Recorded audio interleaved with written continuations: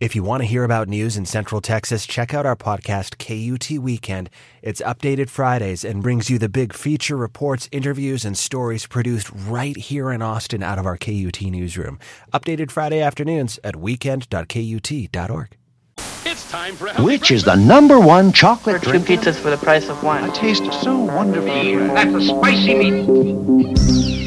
The history of slavery in the Caribbean is traumatic. It's a difficult legacy, and I don't think that it's been well processed. So the serving of tea becomes this way to sort of address that, to consider how can we move forward?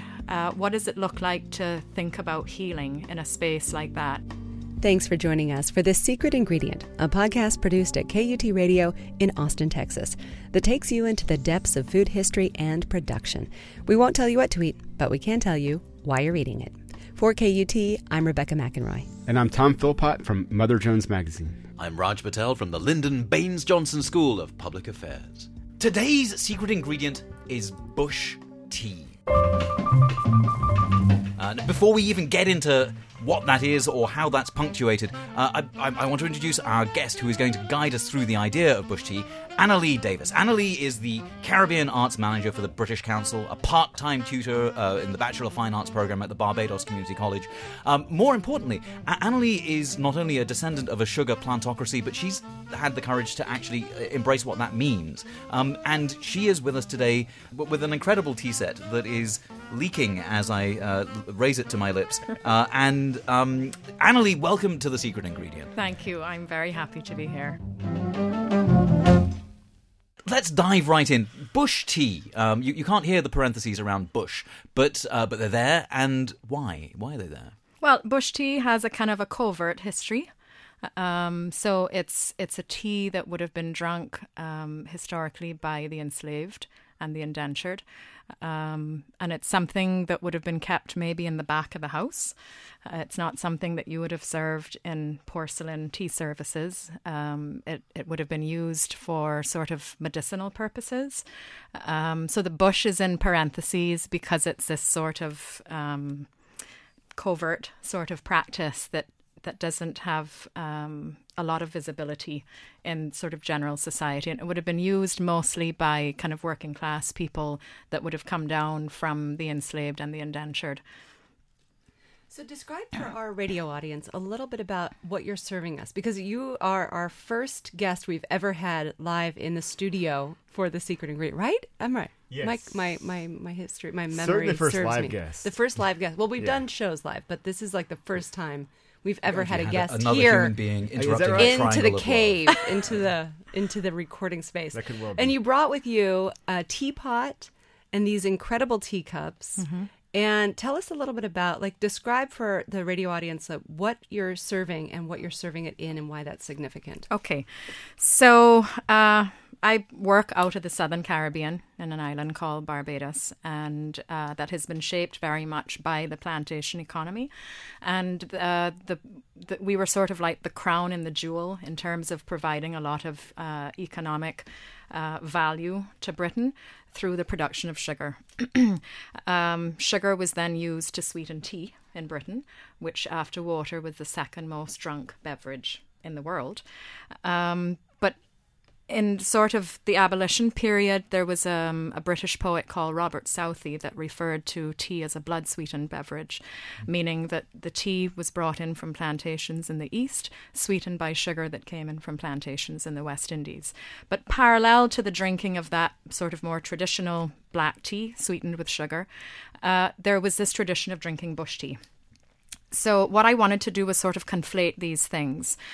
So the objects that you have in front of you that you're drinking the bush tea out of are made from clay from Chalky Mount on the east coast of Barbados in an area called the Scotland District. And it was called the Scotland District because it looks a bit like areas of Scotland, and we would have had Scottish indentured labour that came into Barbados.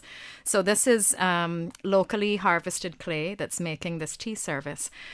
But the teacups that you have actually have in these shards, and the shards are from the late 1700s, early 1800s, and they have been collected off the ground where I live and work. So I live and work on a dairy farm that was a plantation from the 1660s. And when I walk the fields, these shards turn up. So I thought that it might be interesting to create this tea service that sort of speaks back to this tradition of drinking tea, to the relationship with Britain, and to kind of insert these shards. Now, they're not perfectly sort of embedded into the tea service, so they're these kind of, they're mounted in there, they've got some holes, so it means that sometimes when you're drinking it spills a little bit. It makes me think about how history is kind of holy. It doesn't, holy not in terms of spiritual, but holy in terms of having these gaps. And so these fragments speak to a lot of the absences or some of the stories that haven't come to the surface, kind of like bush tea. Wow. So what's the tea made of? Good. Okay, so what you have here is a combination of 4 things. There's West India bay leaf, there's blue vervain, there's fever grass, which you may know as lemongrass, and there's Circe bush. So these are plants that I find growing in abandoned sugarcane fields, right? So by the late 1600s, Barbados was pretty much mapped out. Most of the trees of the forests were felled, and this entire island was basically one large plantation. The sugar industry is now coming to an end. We have one factory left. There were 500 windmills at one point. We used to produce something like 200,000 tons of sugar a year. Now we're down to, I think, less than 10,000 tons. So there are a lot of these sort of rab lands, sort of abandoned sugarcane fields that instead of having sugarcane, which was a plant that was very sort of formally introduced into the landscape in a particular kind of way, it's interesting to me to see now these kind of wild plants growing up. And so these, the bush tea that you're drinking is made from these plants that are coming out of these former sugarcane fields. And it's interesting to think about sugar was initially thought of as having had medicinal properties. And so an apothecary without sugar was used to refer to a state of utter helplessness. But now, of course, we know sugar is associated with obesity and diabetes, and it's not so healthy. But I think that it's interesting that these wild plants are actually an apothecary because they have these healing properties around them. But it's interesting that they've just sort of come up of their own accord. They're ignoring the field's borders, and they're just kind of coming up and growing. And they're seen as very unimportant plants. They're not these beautiful kind of tropical flowers that you think of with huge, beautiful flowers on them, like maybe, I don't know, hibiscus or ginger lily or hanging heliconia. They're these kind of, they're rendered as sort of unimportant, but they actually have a lot of medicinal value to them. So the Circe bush would have been used at some point as a form of birth control by enslaved women, a way to terminate pregnancies. The blue vervain you could use for respiratory problems, maybe. The West India bay leaf is an anti-aging, has anti-aging qualities. And then some of these would also be used in a bush bath. So some people would say, but the blue vervain, if you'd been beaten, you could steep water and you would sit in a bath. So yeah, that's what you're drinking. You're going to have clear your respiratory, your lungs, feel younger, rejuvenated. But that's what's in your cup. Fantastic. And there were traditions of consuming these on the on these islands over time. Yes, so these would have been used, I guess, as like a poor man's pharmacy, right? Yeah, and were they indigenous to the islands, or were they brought over with people? Yeah, most things would have been brought over. There are very few plants that would have been indigenous to Barbados. There are just a couple of plants. There's a kind of a vine, but most of these would have made their way in, I guess, on ships and coming maybe from South America. But they would normally be used, I would say, by the enslaved population and by the indentured population. I mean, I think also what archaeologists have been finding through looking at these shards that are in the teacups is that there's a sense that black and white Barbadians lived very separate lives. But what they're finding is that these shards were turning up in both enslaved villages and in the, around the sort of the planter house, and that there was a lot more mixing than we would like to think. taking place. And they're able to time these very clearly, because when ships came out from the UK, from Britain to the Caribbean, there would be like an insurance list. And if a ship went down, you would be able to report it to the Lloyd's Bank. And these patterns would be timed, would be put down to within 5 to 6 years. So they would come from Staffordshire, from factories or whatever. And these have lasted very well, of course, because they're hard porcelain. Some of the pieces, there's one, this clay piece in here, would have been then made from the local clay. The gutters that would have moved from the factories, from the windmill to the factory of the sugar that was squeezed out of the sugar cane or the liquid, would be made in these clay gutters. And also the cones that you would put sugar in. There were these clay cones that would have a hole in the bottom. You put the sugar in and the molasses would drip out and you'd create muscovado sugar. They tend to be earthenware and they're not fired as hard, so they would break down quicker over time. So archaeologists really use pottery to kind of figure out where these things came from. And it shows that Barbados was a globalized space because there was trading happening from everywhere. And can you tell us a little bit about the history of slavery in Barbados? Yeah, so in 1627, the English settled. When they came onto the island, there was not the human presence of indigenous people. They had left. We're not sure exactly why. They started growing things like tobacco, but then sugar is something that just worked very well on our landscape. We have a very thin layer of topsoil. It's a limestone island. Sugar has a shallow root system. It keeps the soil together very well. And Barbados really became like one of the wealthiest colonies for Britain at the time. Initially, indentured labour came in from Scotland, Wales and Ireland. And then the industry grew. And to be able to, I guess, provide enough labour for that, enslaved labour was brought in from West and South Africa into Barbados.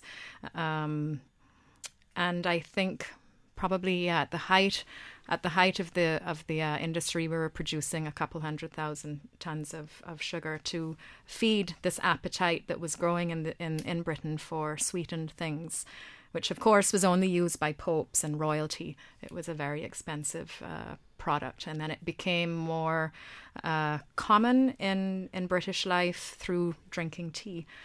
So you would drink tea as a moment of pause to break the workday, as a way to engage with your fellow workers.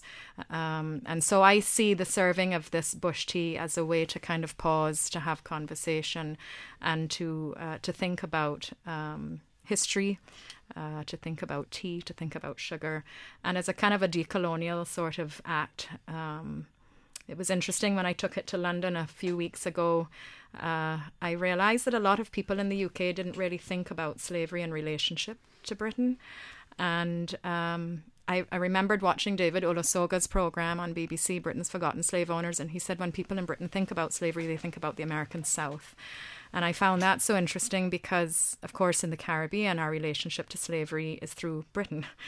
And that's all we teach in our history classes, but they're not being taught it. So when I was doing the bush tea services in London, I was surprised that people were not aware of this history, and it felt like a kind of an amnesia or erasure. And so taking the tea service to London and serving bush tea in a former Barclays bank on Baker Street was a really kind of interesting thing to do, to be able to have that conversation. Emancipation happened in the British-owned or the British-administered islands, and what time was that? Before in the U.S. in the 1830s. 1830s, yeah. Okay. So you were 56, I think. But right? we were 65. 65. But after that, obviously, they're maintained a very colonial relationship, a very sort of domination kind of relationship between the owners and the workers in the islands. Yeah, I mean, the post-emancipation period was difficult. You know, of course, enslaved people are then, working on the plantation. I think what was interesting that in terms of race relations was that there was an alliance that had been built between indentured and enslaved labour.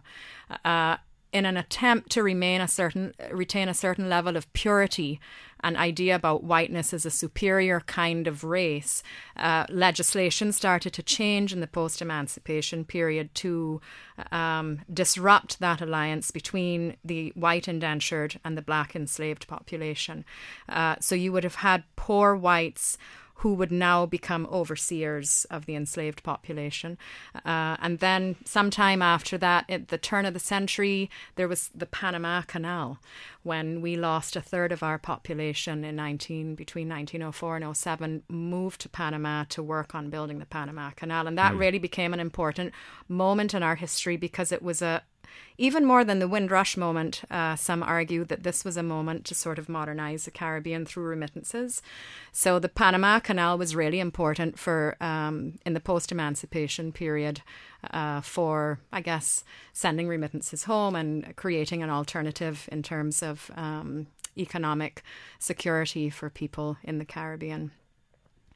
So you said Windrush. What for those unfamiliar? So the Windrush moment in the 50s, when just prior to independence, we would have been part of Britain, so people could have moved and lived and worked there legally. So a lot of black Caribbean people moved to England. The Windrush was the name of a boat that transported people from the Caribbean to the United Kingdom. And they would have been people that would have worked in the transportation industry and in nursing. And so that was when? That was in the 50s. 1950s. Yeah. Okay. Yeah. Mm-hmm. You know, I love this so much, because I think especially this idea of something that is internal to being British, or something that is integral to being British, is drinking tea, you know, and it's so taken for granted. And it's so much a part of the British day, that to go back and analyze that and to say this actually represents this colonialist and slave past that Britain had is a really powerful moment and symbol. And I wonder, how did you get into this? What is your history, and how did you come upon this and doing this work? Mm-hmm. So my family have been in Barbados since 1648. There was a man by the name of Leonard Dowden that came from Somerset in England to Barbados as a less than 10-acre man, meaning that he couldn't vote. So if you had less than 10 acres, voting was around land ownership and so on. So he acquired, I think, 4 or 5 acres of land in St. Lucie in the north of the island. His fourth son was our descendant, so our family have been there for about 14 generations. And of course, there's the legitimate family and there's the illegitimate family, which we all have in the Caribbean. It's how the Caribbean is sort of built. So some of those family members would have gone on to own sugar estates. Some were indentured labour. On my mother's side was Maconney from Scotland. And my father was a planter. So I was born and raised on several sugarcane plantations, and just really interested in the history of how the model of the plantation has shaped the Caribbean and continues to do that until today.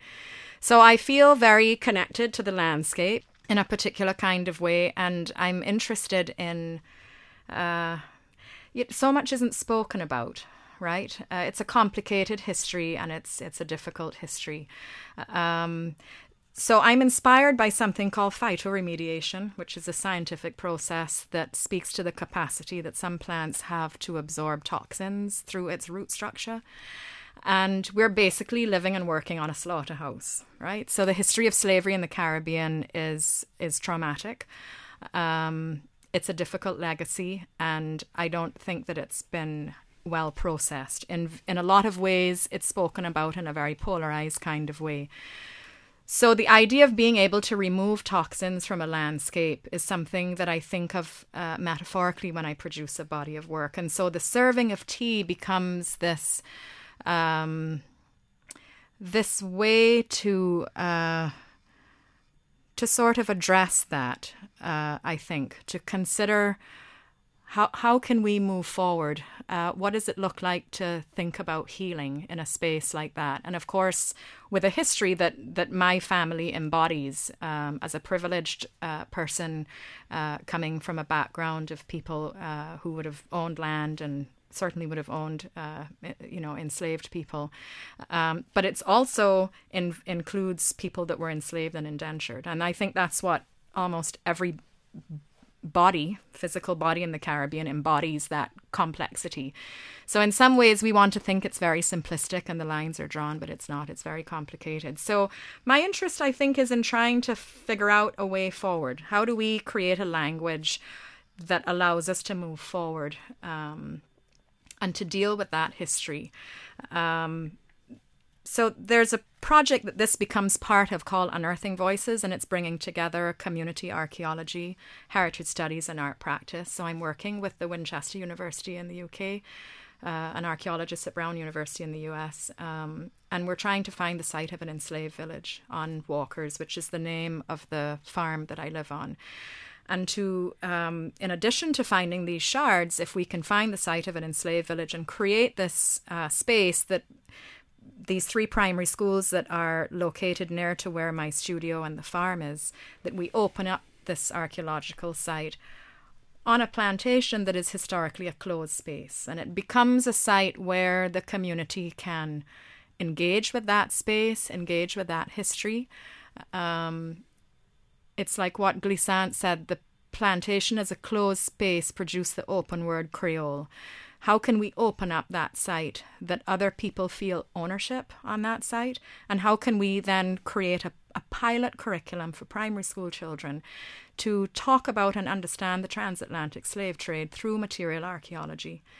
So that when we speak about that history, there are many ways to speak about it. It's not always just in the polarization of race and like the epidermal way of thinking about relationships, but how do those stories become more complicated to reflect a very complex history? And so this is an attempt at trying to reckon with the site, which is very rich and with privilege, and how to sort of pass that forward in a way. And I like the idea that actually the baby steps are the way to go here, particularly in the United Kingdom, where, as you say, people aren't really schooled in the idea of British slavery. If the word slavery appears in the curriculum at all, it's always about how the British ended it, and how decent they were, and how much sooner they did that than the Americans did, and how Britain has dealt with the legacy by having gifted the world cricket, and occasionally conceded that Caribbeans are better at playing it than England is. Mm-hmm.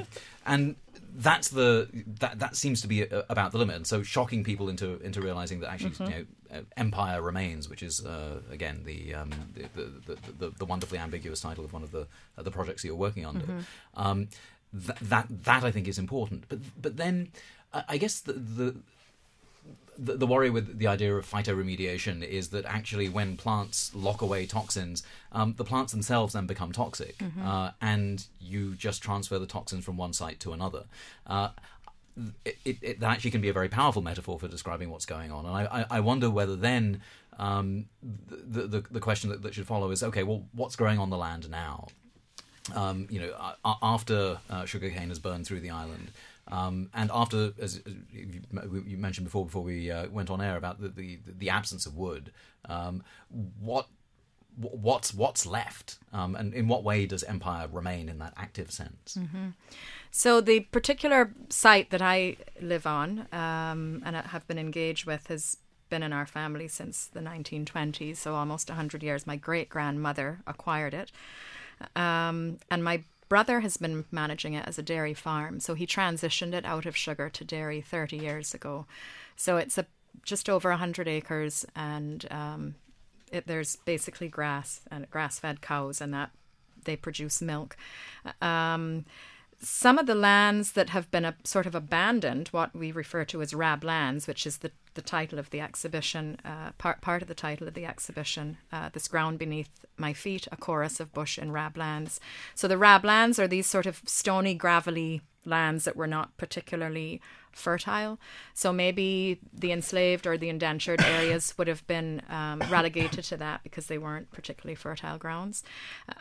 So what I'm seeing is that a lot of the abandoned sugarcane fields are now RAB lands, and it's where you're seeing these wild plants are growing. sugarcane plantations broke the plantations down into fields, and each field was named. And those names have survived for several hundred years. So it was a way to, if you're working with a gang and they would move into Upper Orchard or Lower Gittins or Holyfield or Kingline, and those names continue to exist. But what's interesting to me about these wild plants is that they're ignoring all of these borders, and it's like this sort of quiet revolution happening in the fields where they're sort of asserting their presence against the way in which Saccharum officinarum, the scientific name for sugarcane, was very orderly put into those fields. So what you're seeing in the physical landscape now is some sugarcane, a lot of sort of abandoned fields, and then former fields that have become golf courses, right? So there's this transition to tourism, which is the main industry now that we support, and this sort of bucolic, almost rolling English countryside that is promoted as a way to support this desire on the part of lots of tourists to see this sort of colonial landscape. So the golf courses become are sort of, they're emerging out of the former sugarcane fields, as well as housing and hotels. So a lot of the coastal plantations are now hotels. So. And are the tourists who visit Barbados mostly British, or where are they coming from? A lot would be British, obviously American, Canadian, German, and Caribbean. And do you get when Americans and British people visit these islands, is there a consciousness of these brutal histories, or is it, this is just this beautiful landscape and gorgeous English-like countryside? I mean, I think a lot of people come on holiday to escape. Yeah. Right? So there are some people that don't necessarily want to engage with that history. But then there are more critical thinking travelers now that are traveling all over the world that want to understand spaces through art and culture and heritage tourism. But some of those people are finding that the museums that they go to are not dealing properly with the history. And so I think the people that are providing that history feel that the history is too difficult to speak about. And so there's a kind of I don't know the term, maybe like, it's not whitewashing exactly, but it's like a sanitized version of what happened. So there was a Danish artist that came in to do a residency, and she went to a number of the museums, and she called one of the managers on one of these kind of sites, where is the mention of, the slave trade in here? And he said, well, we don't want to talk about that because it makes tourists uncomfortable. And she said, but you're not telling the full story. So I think there's a kind of maybe people feel there's a lack of language, or they're not quite sure how to speak about it, right? And so I think that we need to work on that. Yeah. Can I? You used some language earlier on that I'm wondering. Well, I'm sort of wondering what white Creole does, both in the Caribbean, but also how that translates to, say, the United States. Behind all of this is an idea about healing and about recognizing a complicity in the past of some fairly unspeakable acts, and then trying to figure out what one does with that and where one goes. And in the Caribbean, I imagine that takes a particular valence, and in the United States, that takes a completely different one. Living as we do under, in an era where it's increasingly okay to be a white supremacist. So I'm wondering if there are ways that whether your project can succeed in its own terms, and how it translates over here. Yeah, that term Creole is complex, right? Because it inhabits bodies differently depending on where you are.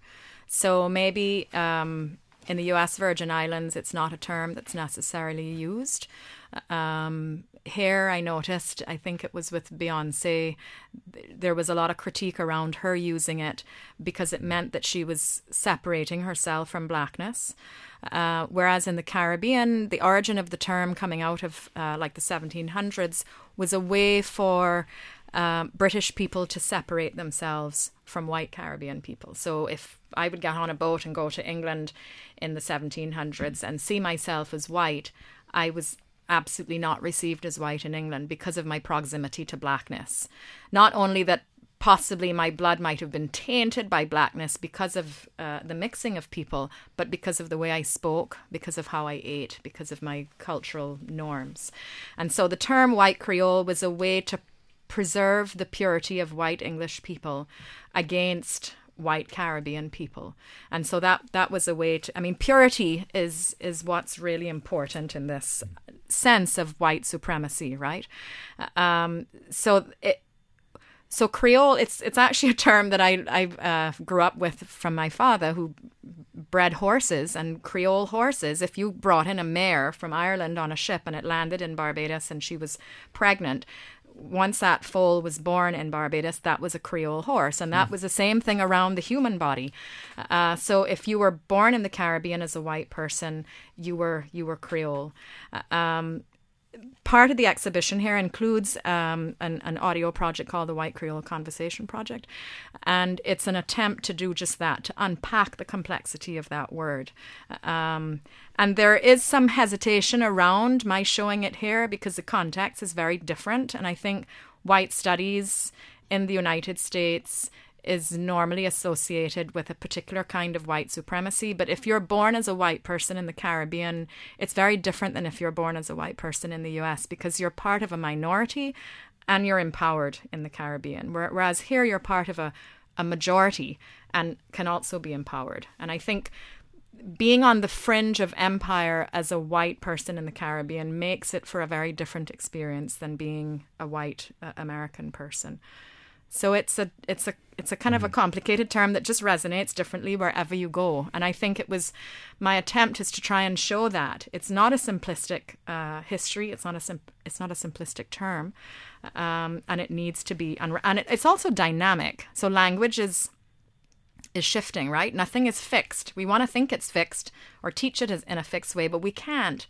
It's complicated. It's shifting all the time. Yesterday, before I came, I went to have, if I can share an anecdote here, I went to have a swim, as I tend to do on a Sunday.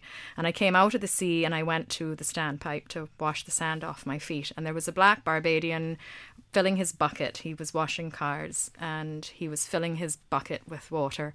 And so I stood there and he pulled the bucket away for me to wash my feet. And I said, "Good morning." And he looked at me and he said, "You white or you brown?" And I said, "Well, what do you think?" And he said, "I think you white, but you really brown. But as a Bajan, you would be white, or a Barbadian, but somewhere else you would look brown. But you really clear skin." Clear skin, is a term that would be used to also suggest some kind of mixing. And so he is able to read very clearly that I'm a white local person. I'm not pure white because there has been mixing. So my maternal great-grandfather was a coloured man, which was the term that would have been used in the 1870s when he was born. And he's able to read that level of complexity. And then when I'm here, I'm most often read as Hispanic. If I'm Jamaica, I'm read as brown. If I'm in Trinidad, I'm a red girl. So that term Creole begins to suggest, and the unpacking of it by all of the 25 conversations that are part of the project, begins to unpack how that term is used differently. I was thinking about the last show that we just put up was with Breeze Harper, and she mentions this one thing, and she said that ignorance is a space of privilege.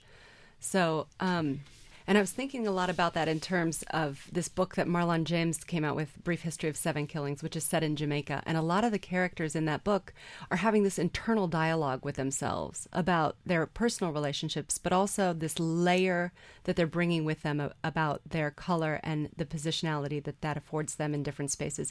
And especially in terms of what it means to be Jamaican, but want to go to the United States. And then what are they going to look like there? And they're constantly having these dialogues with themselves. So there's these internal negotiations of identity and image, and then there's the external. And I wonder about, when you're having these bush tea services, are you, what types of things have you been hearing people say about the way that they imagine their own identities and some of the ways that they're reimagining identity through partaking in this? So there's a lot of variety. I mean, some people will say, I don't see race, which is, I guess you would say this is a very privileged position. To not be able to see race is a mark of privilege, and not seeing themselves, not seeing race is like they don't even recognize that is could be problematic. Let me think.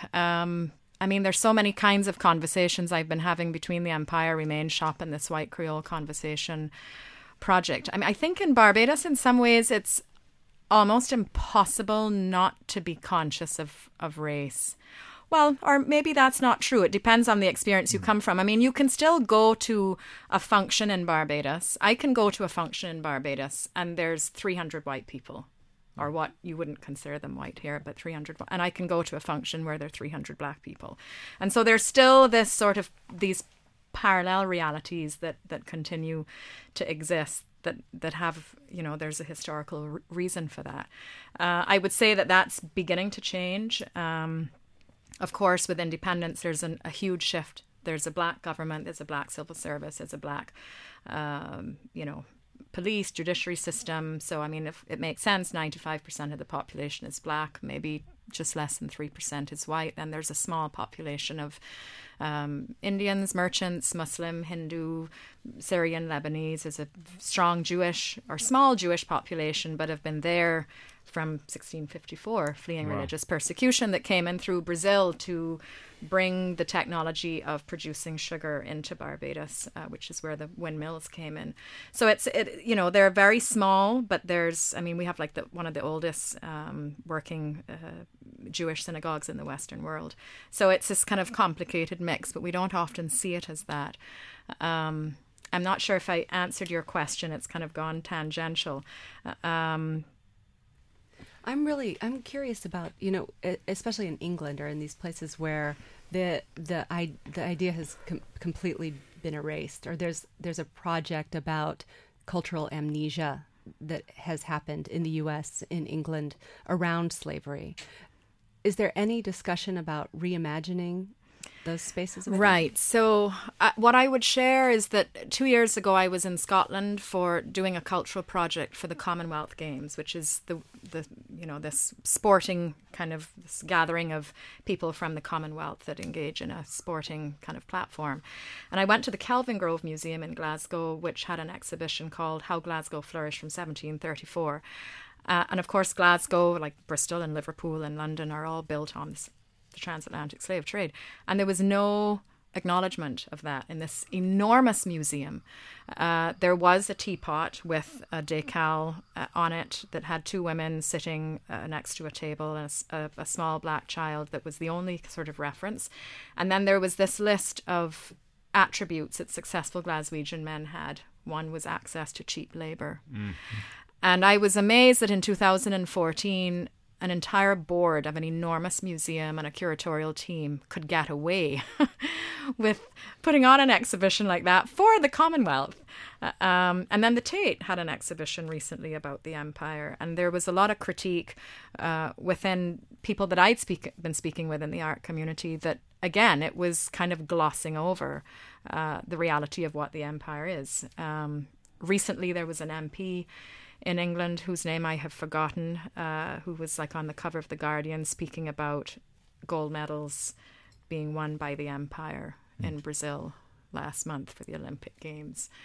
So I think that kind of amnesia is really, like, we need to deal with that. Or the Prime Minister coming to, the British Prime Minister English Prime Minister coming to Jamaica and saying that we don't wish to talk about reparations. We'll, contribute funding to building a prison. Didn't go down particularly well. Wow. Yeah. I wonder if we could back up and talk a little bit about the ecological effect that all those years and years and years of sugar production had on the land. And because you talk about detoxifying the land, so what exactly happened to it with all that sugar? And did sugar production in the 20th century move toward the sort of chemical dependency that we see in other crops? Mm-hmm. So when I think about detoxifying the land, I think about it in two ways. I think about it, one, in terms of obviously the brutality of the transatlantic slave trade and, what would have happened on the landscape to people, to women's bodies, to, that sort of trauma. I would say the introduction of chemicals would have been more heightened, probably the 1950s. And so chemicals, Roundup, weedicides, pesticides would have been used quite a lot. So there would be concern about that because Barbados is a limestone island. And so the water filters are these underground aquifers that capture water that we use for drinking. And so there's concern about the runoff that goes through this kind of beautifully naturally filtrated system through the limestone, and that getting into the potable water is of great concern, and how that tires the soil out. Prior to the use of the pesticides, I would say that probably there was some healthy farming practices in that in the rows between the cane. I think it was rather unique to Barbados. They would have planted a lot of ground provisions, so things like eddoes and yam and sweet potato and that kind of thing. So there was some rotation of crops. When you planted a new cane plant, you would have a ratoon that would go for 4 years, and then you would maybe leave the ground fallow, or you would put carrots or onions or something else in it, allow it to sort of rejuvenate.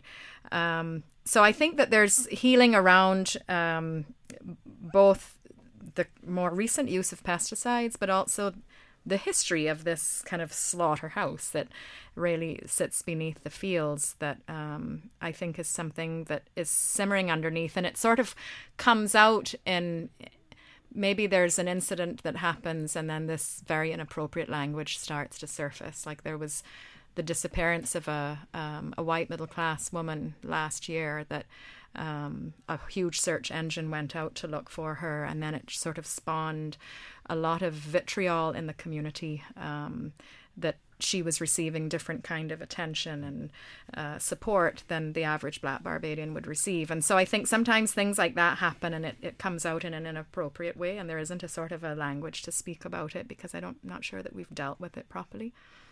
But it reminds me of another country. I mean, you described it where it's possible to for a white minority to go and be at a party and see only white faces. And it reminds me of South Africa. And one of the ways, one of the big frustrations in South Africa at the moment is that while the language of the Rainbow Nation is very compelling and makes for good sporting events, even though South Africa loses everything, there's this moment of recognition that actually the ground beneath your feet matters, and who owns it matters. And so I wonder where the conversation about reparations is at in the Caribbean, not least because that's something that's a very live issue in the United States, increasingly, which I'm very excited about, but something that's caused a great deal of tension in South Africa. And again, when one hears about these kinds of dynamics, food can help occasion and spark different kinds of conversations and relationships to one's history. But the present surely has to be about who controls the land and not just what grows on it. Mm-hmm. So that conversation around reparations is happening at a CARICOM level. So CARICOM is sort of it's like the acronym for Caribbean Community, and it's similar to the European Union. So it's this collective of 20 countries in the Caribbean that have basically signed a treaty around trade relations, creating a single market, supposedly working towards the free movement of people, which hasn't happened entirely yet. And they presented to British Parliament last June a case for reparations. So it was presented by Hilary Beckles, who's the head of the University of the West Indies, which is a regional university that has campuses in Jamaica, Trinidad and Barbados. And it's like a 9 or 10 or 12 point plan that speaks about addressing particular things. It's not about asking for a check to just sort of say, okay, here's a check and we'll pay our wages for this history. But it's about addressing issues around education, possibly providing scholarships, looking at building cultural institutions, dealing with health-related issues like diabetes, which people think are connected to a particular history that we have. I'm not entirely sure that Britain wants to engage with that. And I mean, I think it's important that we go and we present this conversation and that the conversation happens. But I'm not sure what we're going to get on the receiving end of it. And of course, now Brexit has happened. I'm not quite sure that that's going to be on the forefront of anybody's mind in England or Britain for the next couple of years, because that will also have an impact on things. So the devaluation, the sterling drops. It means that tourism becomes a more expensive experience for British people, so that will impact on the tourist trade, our own relationship through the economic partnership agreement. We need to think about renegotiating all of these treaties. But we also have to think about reparations outside of what the United Kingdom makes decisions on for ourselves in terms of leadership. So there are issues around governance, transparency, corruption, nepotism. We have to think about that from our own perspective, to be responsible within that. How do we alter the educational system? How does it become a system that reflects what we need to learn? So I think reparations also has to happen from within the Caribbean.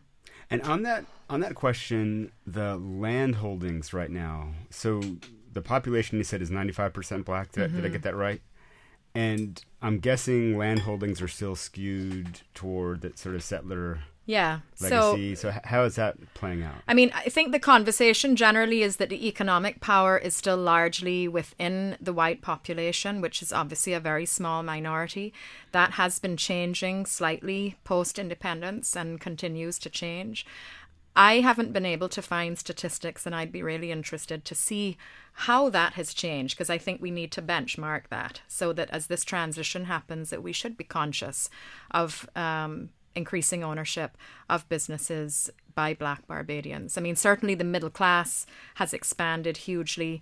When we became independent 50 years ago this year, free education was set up. So it means that a lot of people have migrated from working on fields in villages connected to plantations and now have access to free education at the primary, secondary and tertiary level up until 2 years ago. So our university, you now have to pay fees. But so that has really made a huge difference in terms of educating the local population. So that transition is happening, but I actually can't tell you with any authority what the breakdown is in terms of ownership of businesses based on race, because I don't know it. And I'm not sure if that research has been done or made public, because I think, it's complicated. But the sort of post-independence boom in tourism has been distributed more equally. It is lifting more people out of poverty.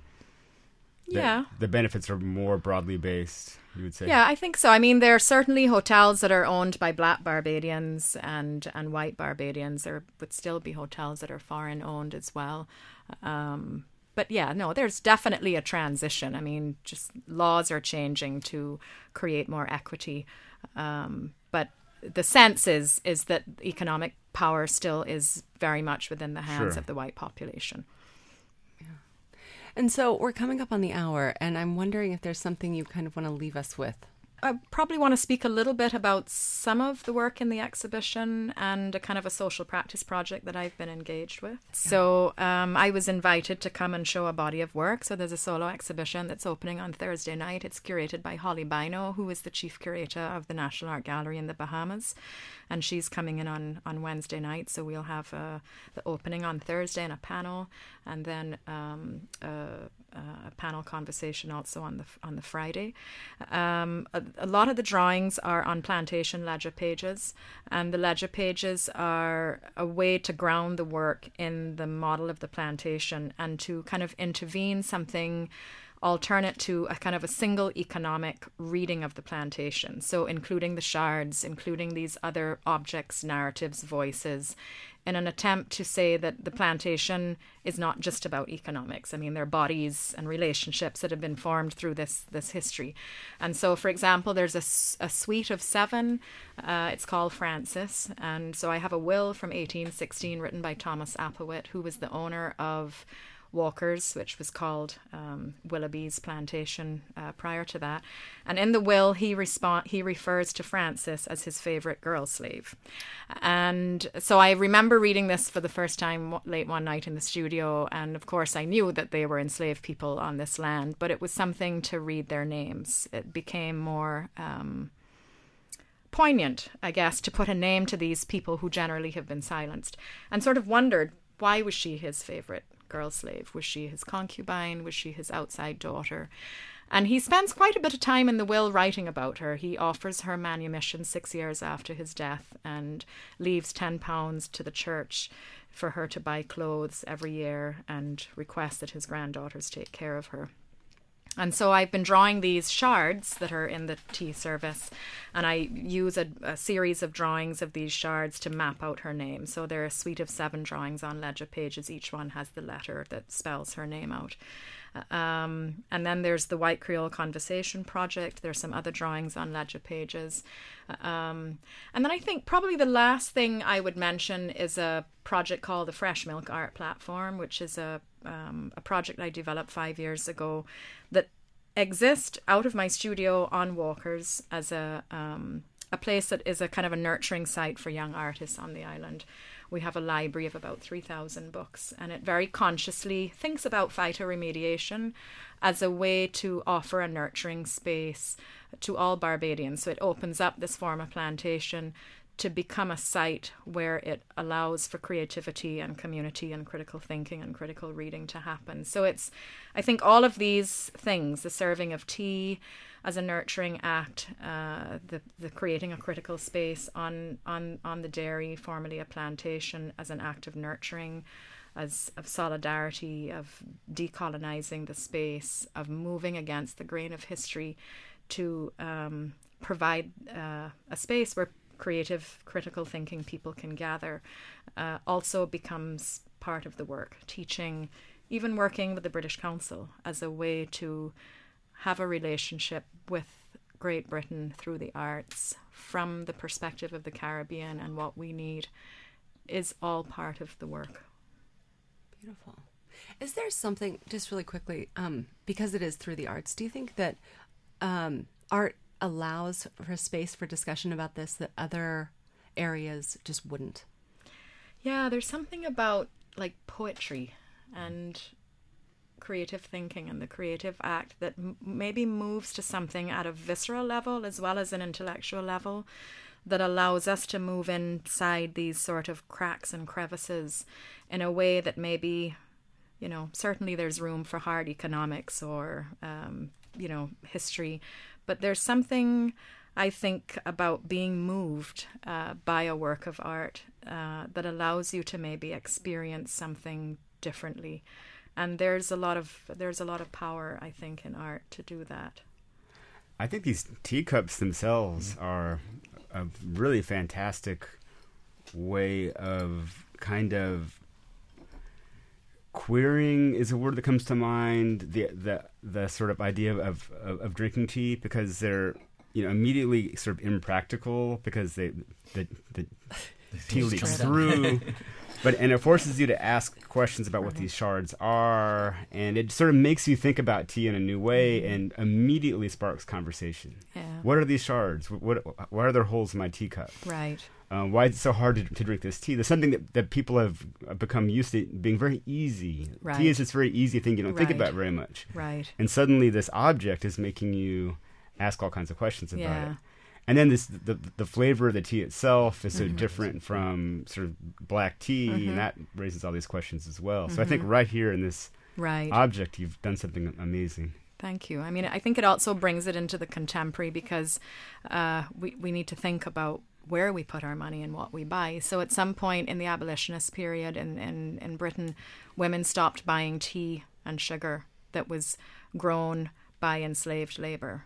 So the power that we have as consumers in this world of globalized trade we need to take that power and think about where we're going to invest our money. So that was a conversation that happened in the abolitionist movement. And as I'd mentioned, Robert Southey, who spoke about it as a blood-sweetened beverage, prompted some people to withdraw their money and to look at buying these products from, I guess what we would call today fair trade. So I think it's important to bring it into the contemporary as well, because these issues around enslaved labor are still happening around the world today. This is not something that's grounded in history only. I think there's also something really empowering about the knowledge that you share through the tea itself, through the leaves, and as a woman, I think like that type of like medicinal teas and these medicinal things that mothers share with their daughters as lessons to empower yourself and take care of yourself, even though you might be in kind of a system where you don't always have access to reproductive services or services as a woman to take care of your own body. So that is really important, and I think it's really something cool that you're bringing attention to. So thanks. Yeah, the idea of nurturing, I think, feels like there are so many dark things happening in the world right now. It's kind of a scary place. So I think that the idea of nurturing and taking care and really using it as a moment to pause and have extended conversation. I'm so grateful to have this time with you all today, because there isn't lots of time to have extended conversation. And so I think the act of serving the tea and using it as a moment of pause to be able to have an extended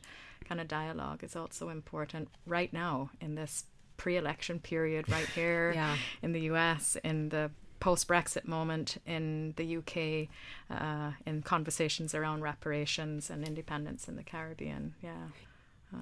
But we shouldn't end on that. No, negative. And that's something I more just want positive. to make one more comment, and then I also love this idea that in these sugar fields where sugar has come and gone, its place. It made all this money for people. It caused all this destruction. It hurt all these people, and now it's gone. But these plants that nourish people, that nourish the workers on the plantations, somehow are still flourishing. And I think it's a great way to think about the past and the future at the same time, and what sort of moving forward without forgetting what happened in the past. Yeah, and it's also increasing biodiversity, right? So you're seeing more butterflies, and it's just lovely to see this proliferation of wild plants that embody within themselves these amazing properties that can heal. I think I used to look at these sort of rablands in a disparaging kind of way and think, gosh, it looks so unkempt and so wild. And then I spoke with this professor at the University of the West Indies, and he started to speak about it with such sort of love and adoration for these amazing plants that have all of these qualities, that I thought, this is really an amazing way for the land to speak to us. And so the presence of the plants and the shards coming out of the ground feels to me like there's this voice that's emanating from these fields, and these stories need to be told through art practice, through archaeology, through writing, through the fresh milk work.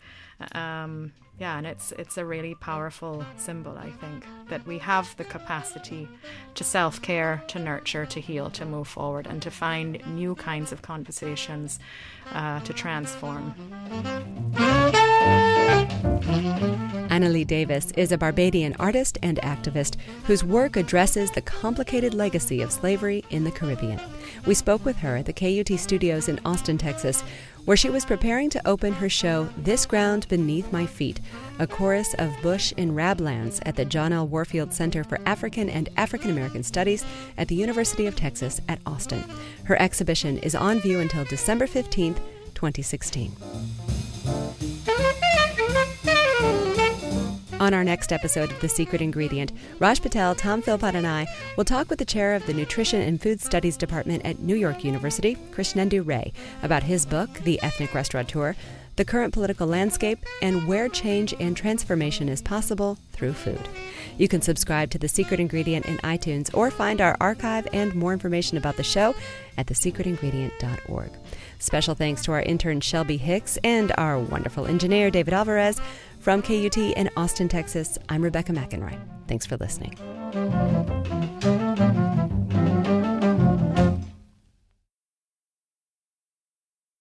Independent public service journalism has never been more important than it is right now. From COVID-19 to primary elections, KUT is here to help you make sense of it all. Show your support with a gift today at KUT.org. And thanks.